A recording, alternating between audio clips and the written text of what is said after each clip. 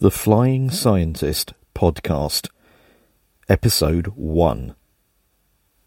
My name is Steve Knight, and I'm a scientist. I trained in biochemistry and chemistry at Aston University and graduated with a very undistinguished third-class honours degree in 1982. Not sure what career I should pursue, I eventually fell almost into becoming a salesman for a scientific instrument company based in southwest London. I really had no idea what I wanted to do at the time of my graduation, but a good friend of mine, Matthew, came round to my flat one day with his sparkly new Ford Sierra in pearlescent white paint and with rather wonderful headlights, and said, "I've got this sparkly new job as a salesperson. I'm selling kidney machines to the National Health Service. You could do this." Well, at the time I couldn't because I didn't have a driving licence. But with a bit of encouragement from Matthew, I donned a suit and went out with him for a day, touring the East and West Midlands Health Authority areas, talking to pretty nurses about kidney dialysis. It seemed incredibly easy to me. You just have to chat them up, be nice to them, and they'll order things from you. What could be more difficult than that? So with a small legacy from my recently deceased grandmother, I set about learning to drive.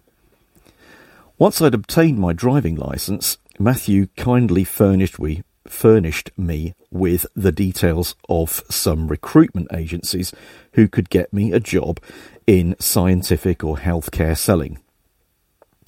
And thus, from September 1984, I was proudly appointed as the Midland Area Sales Representative for VA Howe & Co., a family-run distributor of scientific instruments based in Wandsworth in London.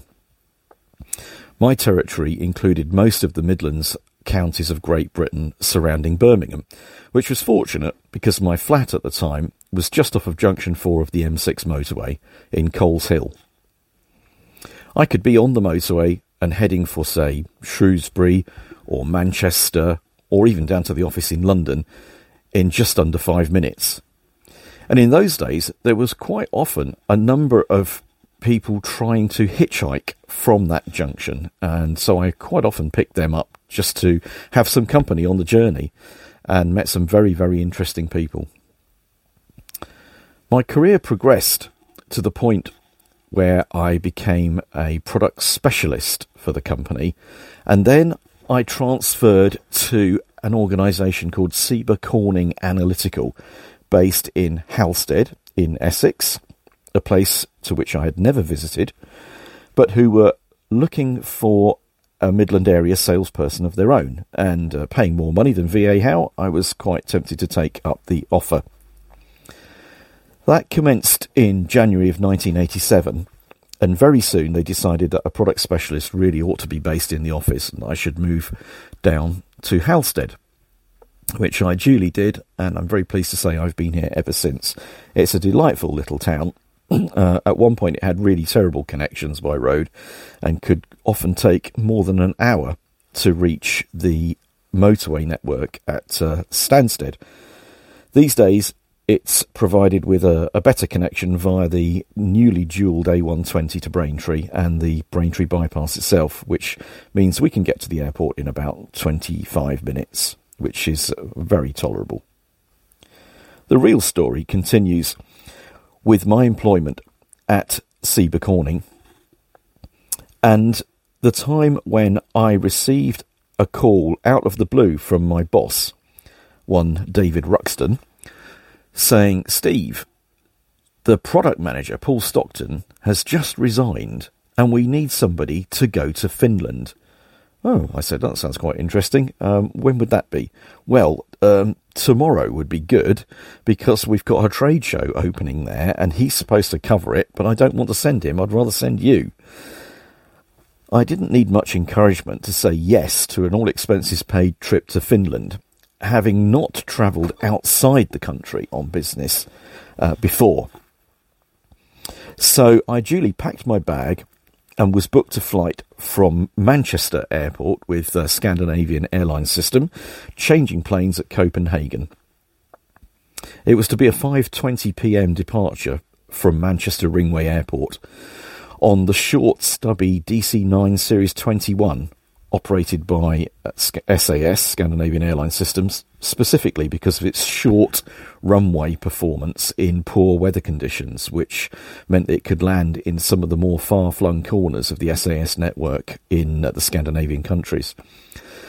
Looking back on it, that was a classic aircraft to be flying on and to be making your first international business trip, but I didn't know that at the time. We landed in Copenhagen, and I had about an hour to transfer to the flight to Helsinki, where we touched down just before midnight, having lost 2 hours to the time difference. I really didn't know where I was going. I'd been given a hotel address and a name, but I was to get a cab at this late hour from Helsinki-Vantaa Airport into the city, or as I thought, to the hotel. So I hailed the cab from the forecourt and asked them to take me to the Kalistajatorpa Hotel. Apparently it means Fisherman's Lodge. That should have given me some idea that it probably wasn't in the middle of the city, as we seemed to be driving for ages through the endless silver birch forests of Finland, the flat countryside, wide roads, very little traffic, and by this time, midnight. It was quite a surreal experience. We suddenly turned off of the main road and headed through the trees down towards the hotel, which was situated on a long sweeping curve of lake, the hotel itself curving to the edge of the water and with most rooms giving a panoramic view across the lake. It was long, it was low, it was all fitted out with Scandinavian wood in a minimalist style, and it was like nothing I'd ever stayed at before. I quickly checked into my room and, exhausted after my long journey, caught up on some sleep. The next morning, I came down for breakfast and met the team I would be spending the week with at the Finnish Chemical Congress.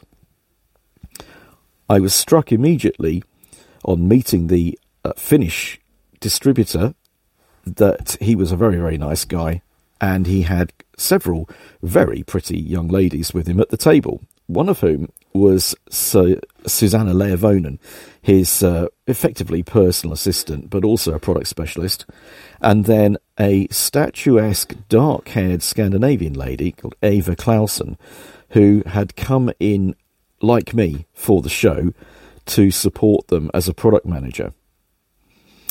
Ava and I hit it off famously straight away, and we had a very, very enjoyable week in Finland. We went clubbing in Helsinki Club, drinking their extremely expensive and really quite weak lager, but topping that off with cocktails made with the polar liqueur, a speciality of Finland made from cloudberries that grow above the Arctic Circle.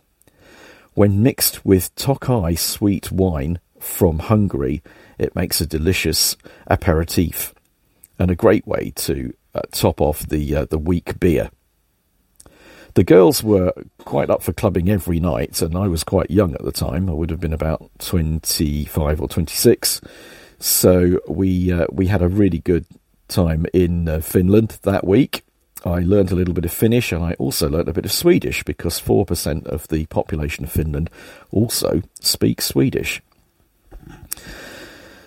Following on from that first trip in 1989, there was really no stopping me.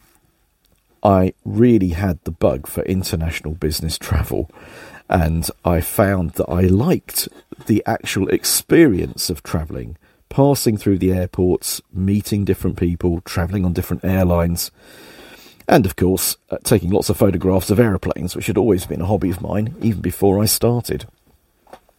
So I owed it all to Paul Stockton's sudden resignation and my elevation to the lofty heights of product manager to be fortunate enough to be on that first plane to Copenhagen.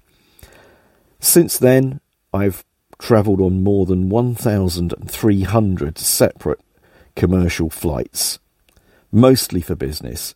I've visited 66 countries. I've made literally hundreds of friends in the distributors and the companies I've worked with around the world, many of whom I'm still in contact with after all of these years. And up until the outbreak of the COVID-19 pandemic, I was still notching up 30 to 40 flights a year in pursuit of sales of scientific equipment around the world. In the podcast, I'm going to cover a number of these in detail and relate to you some of the anecdotes which have really come to form the backbone of my experience over the last 35 years of travelling. Some of them are funny, some of them are tragic, some of them are a bit of both, and I do hope that you will enjoy them all. Do feel free to let me know what you'd like covered, or if there's any particular aspect you'd like me to talk about.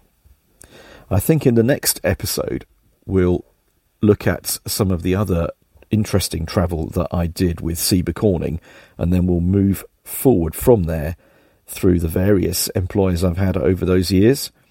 I've been laid off 5 times, so it's been a portfolio career, working for a number of different manufacturers, but always in export sales.